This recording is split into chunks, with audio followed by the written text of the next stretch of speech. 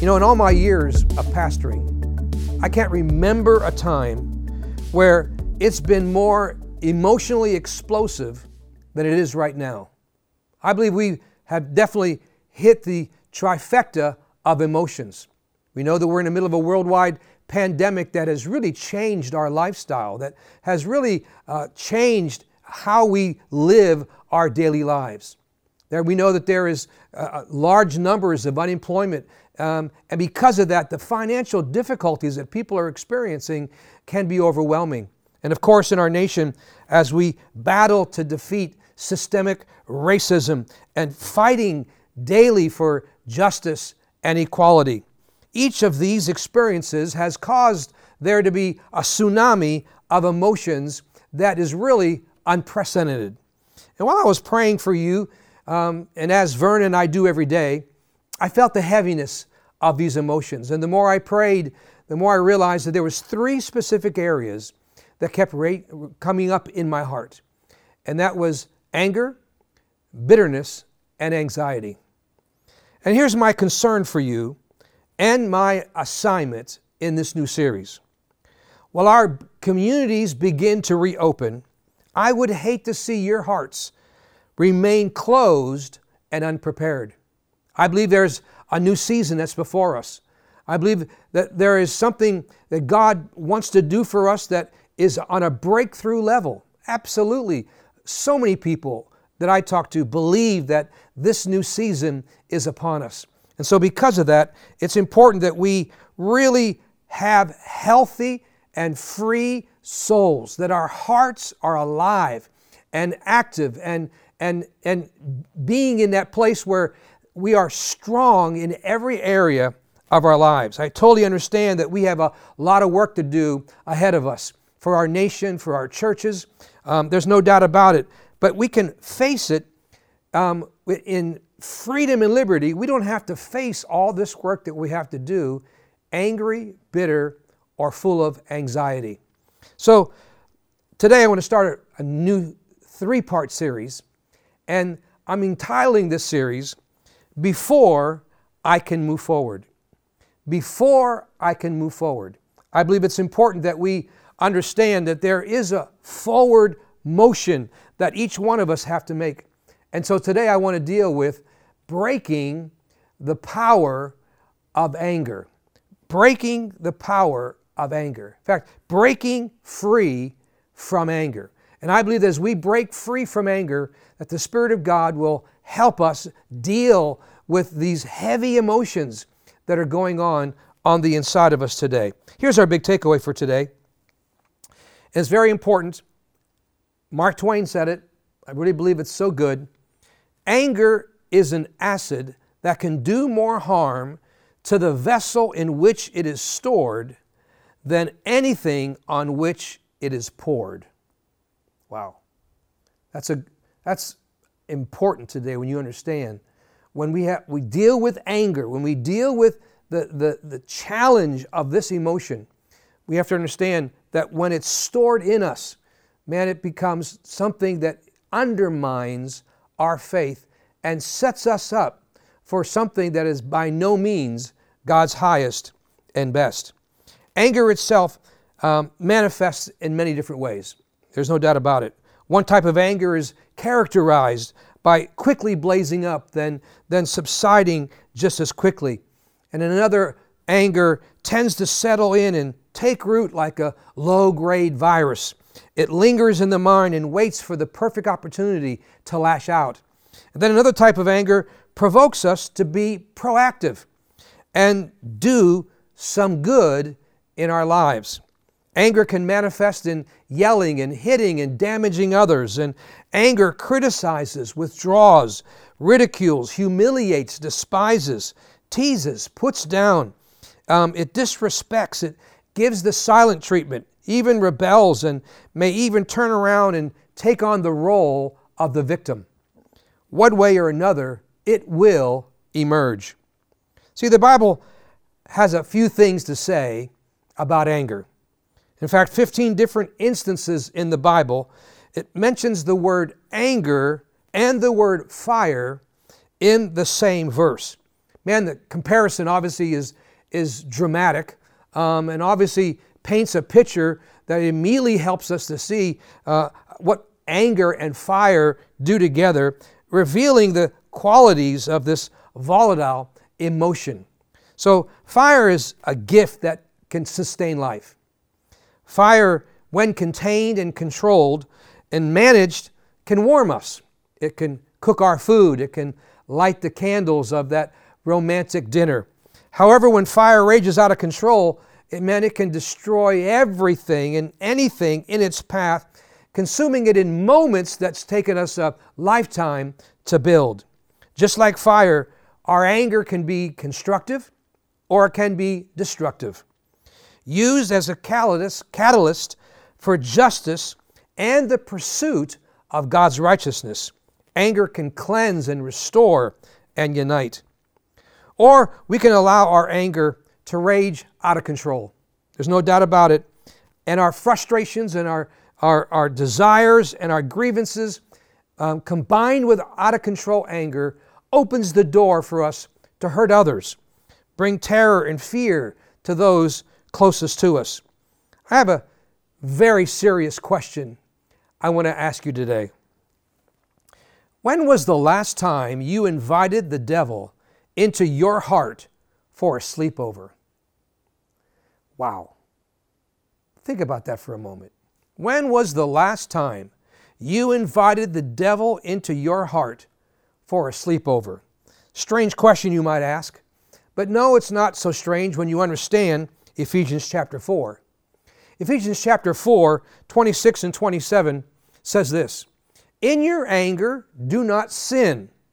Do not let the sun go down while you are still angry, and do not give the devil a foothold." So think about this today. Let's begin where Paul opens with this admonishment. Here in the first part of verse 26, he says, "In your anger, do not sin." In your anger, do not sin. Think about this.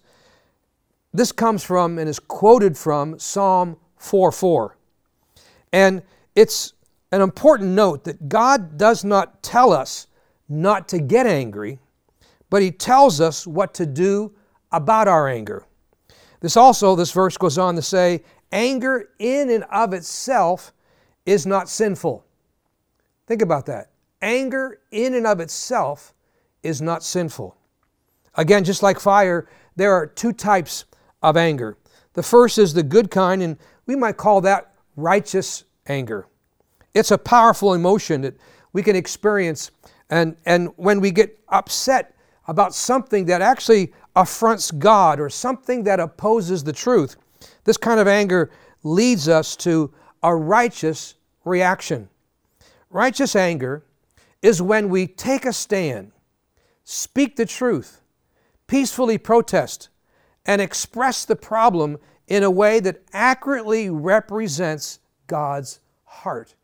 So you need to understand the difference between righteous anger and then the other kind of anger that opens the door for us to actually sin. The bad kind of anger, on the other hand, usually results when we lose control of our emotions and take matters in our own hands. And again, we call this sinful anger. And what is sinful anger?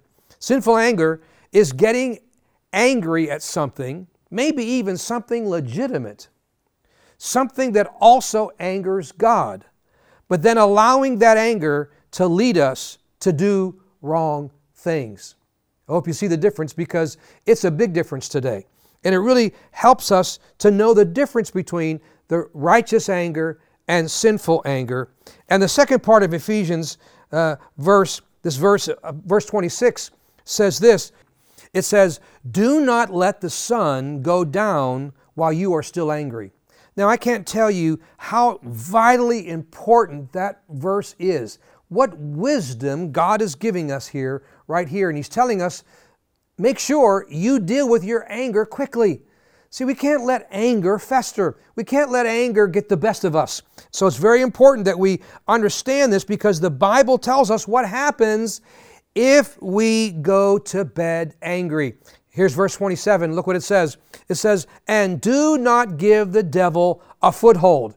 So when you go to bed angry, when you go to bed and you have not dealt with that emotion of anger, you have to understand you are giving the devil a foothold. So you might say, well, what is a foothold? Well, the Greek word for foothold is the actual Greek word topos, which literally means opportunity or location. It is an occupied territory. Wow. Think about this. If you open the door to the devil through your anger, you're actually offering him a guest room inside your heart.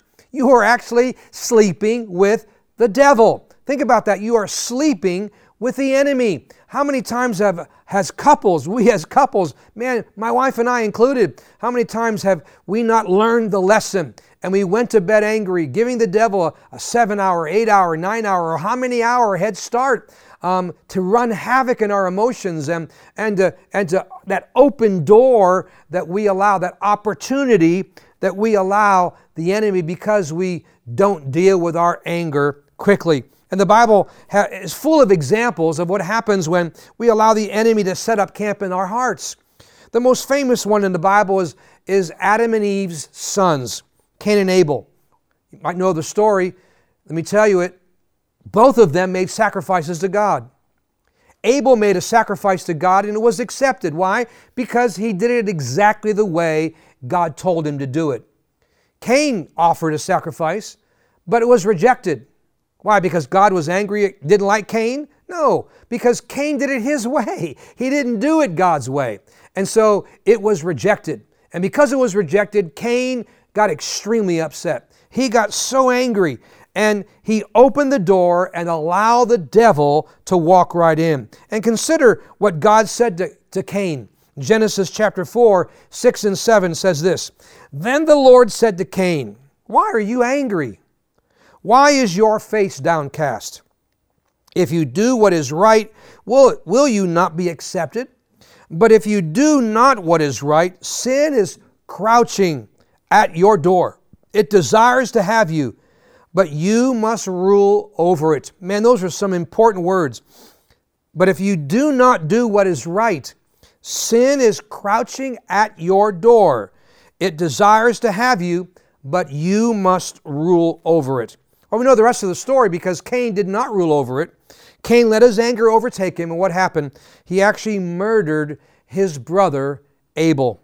God warned Cain that sin was what? Crouching at his door. But instead of locking the door of his heart and then barricading that door, Cain opened it wide open and allowed enemy occupation. That's exactly what we do, and we don't deal with our anger quickly. We allow and open the door for enemy occupation in our hearts. By allowing his anger to rule over him, he lacked, his lack of containment led him to sin, and not just any sin, but the taking of a human life.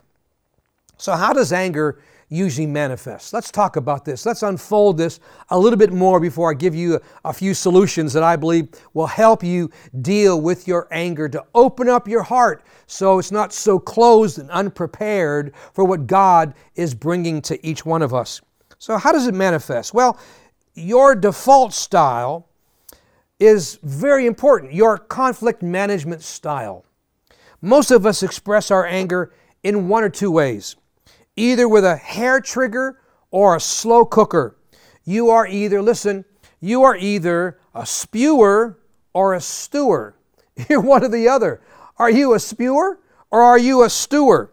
Spewers have no problem, right, expressing their anger.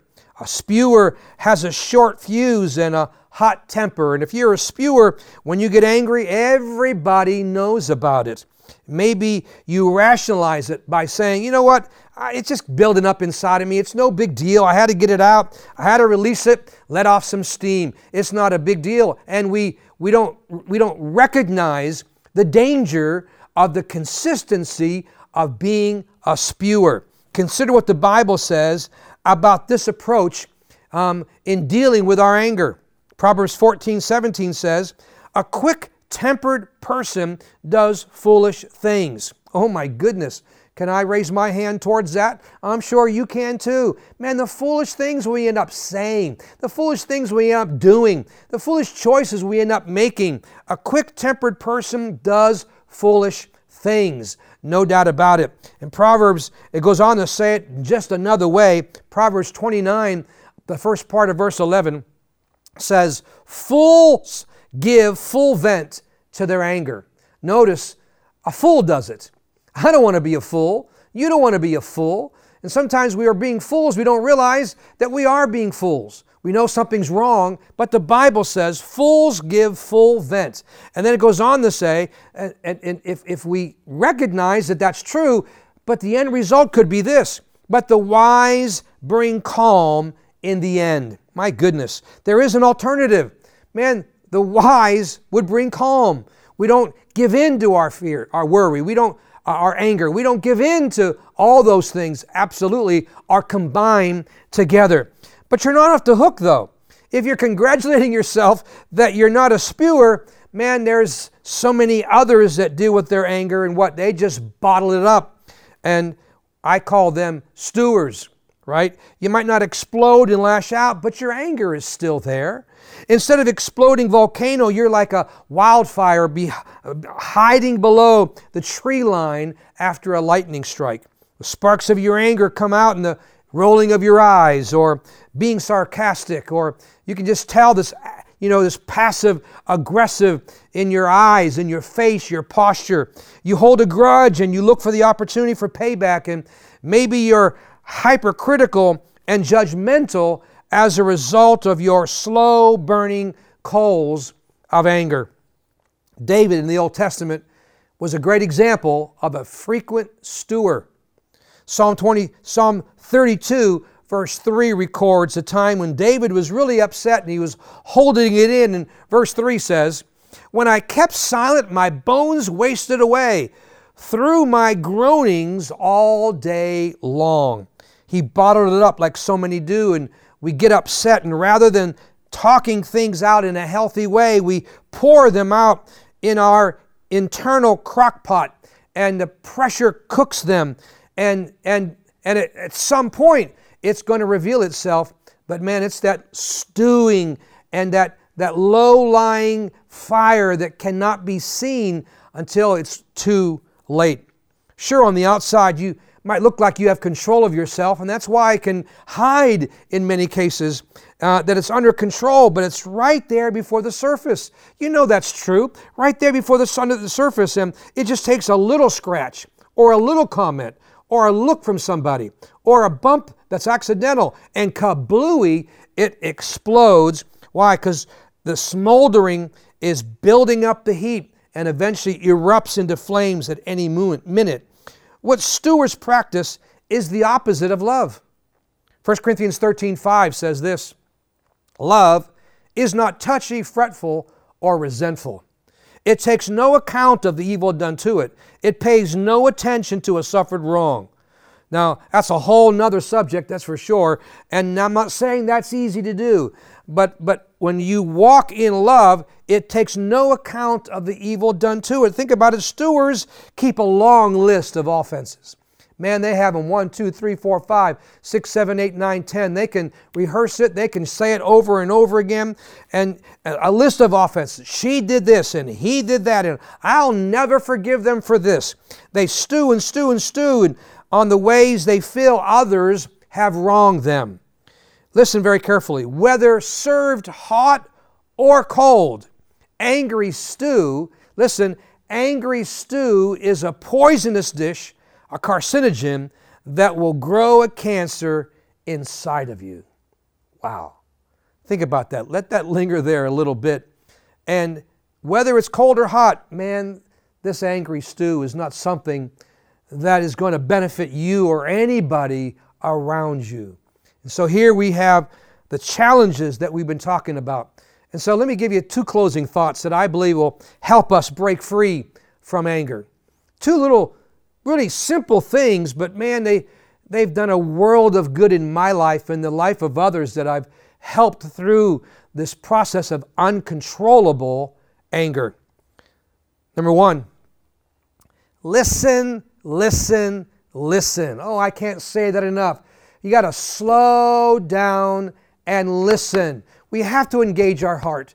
We have to get out of our mind and our head and our soul where all those hurts and emotions are. And we have to get to a place where we can listen, because James 1 gives us some great counsel here in verse 19. It says, "My dear brothers and sisters, take note of this." So take note.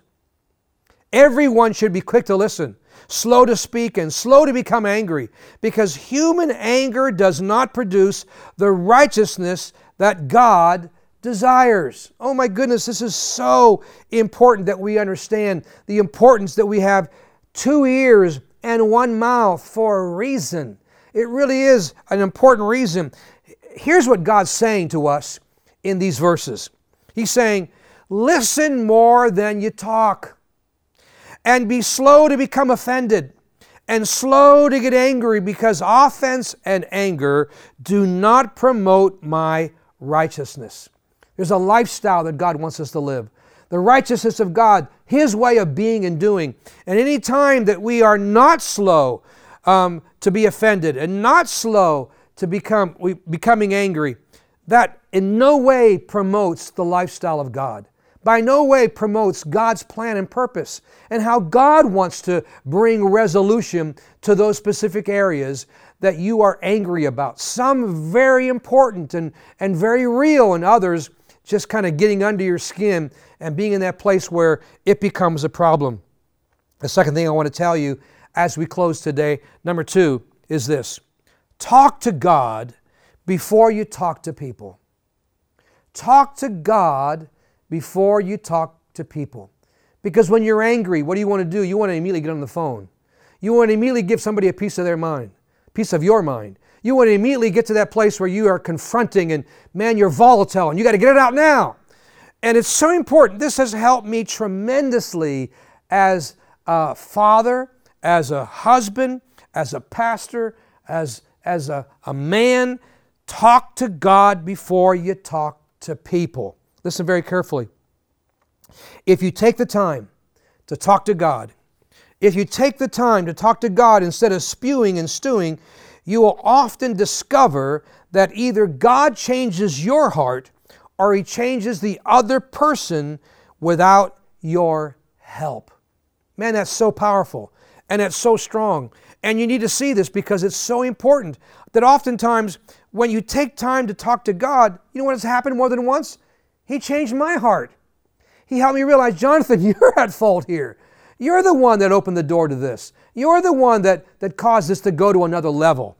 Or when you take the time to talk to God, what happens? He changes the heart of the other person without even you confronting them. See, we've got to involve God. We've got to involve someone bigger than us. When this anger, the spewing and the stewing gets the best of us, all your relationships will go smoother if you'll just take the time to talk to God first. David did this in the Psalms. He talked to God. He ventilated vertically. When's the last time did you ventilate, get it off your chest, and vent vertically? David vented vertically here in the Psalms. Man, what a great lesson that is. If we'll take the time in our anger to pause, right? When you're angry, count to 10. When you're extremely angry, count to 100. Right? There's that pause. There's that slow down process. And that's where we help our children in their anger and their emotion. We help our friends. We help people around us. We help all the challenges and the crazy emotions that are going on around us in our world today. Man, we need to slow down, right? And God's never frustrated with you crying out to Him. He isn't. He's never surprised by your anger. He's never surprised by your insecurities, your fears, and any other emotion. So go ahead and tell Him exactly how you feel. Vent vertically, way before you vent horizontally. What would happen if we took the time to vent vertically first? Oh my goodness, we get in less trouble, right? We wouldn't have to repent as often. We wouldn't say all those words that we put inside of our heart that we can't wait to say, and we're rehearsing, I'll say it this way, and if they say this, I'll say that. Come on, we've all been there and done that. James 4 is so important because James notes that the many conflicts are caused by not talking to God. Yes, listen what he says in James 4, verse 1. It says, "What causes fights and quarrels among you? You want something, but you don't get it. You do not have because you do not ask God." Oh my goodness, that is so important. See, instead of looking to God, we look to others to make us happy. We look to others to make us feel fulfilled. We look at others and then we get angry at them because they fail us. Right? God says, "Why don't you come to me first?" See, God is the one who fulfills us. When you put that pressure on your husband, when you put that pressure on your wife to fulfill you, when you put that pressure on your friends, or you put that pressure on a pastor or the pastor on his congregants or his staff, we put pressure on people and then they fail us because they were never meant to fulfill that particular need of our lives. Only God can fulfill every one of your needs, right? Why don't you come to me first, God says. See, who's in charge of your life today? I hear that same thing in my heart that God said to Cain.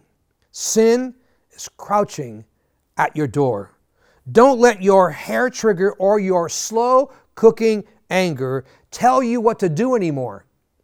Be wise. Don't give the enemy a spot of ground to stand on, not a nanometer of anything that would cause you to rise up and not be who you need to be. See, we need to slow down. And I get this question asked to me often. Is this always going to be so difficult to control and manage my emotions?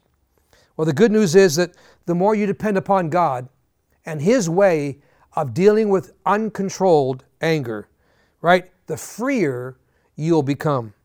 It's time to take action. It's time to be aggressive in your determination not to be a slave to your emotions. Listen, nothing changes just because you heard this message today. It's what you do with what you heard. It's what you do with the knowledge you gained today and what you do from this day forward, amen, as you lead the charge to say, I'm free. I'm moving forward. I don't want to stay stuck. I don't want to remain in this place. Amen. Invite God to make you more like Himself and then let Him. Listen very carefully.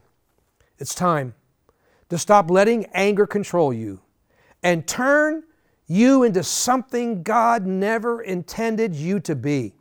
It's time for you to move forward, healthy and free. Let me tell you something. I have met more people that it was not the real them, what anger turned them into. And you don't like what it turns you into. You know you're not that way. You know you're not that person. That's not your personality.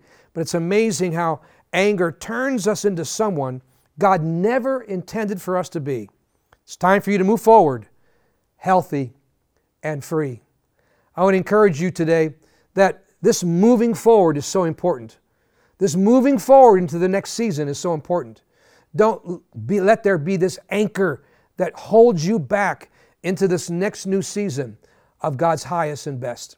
God has so much in store for us, and we cannot allow anger. And today, if this applies to you, you're putting your foot down, and you're going to be determined in your heart to say, no more. I'm not letting it control me.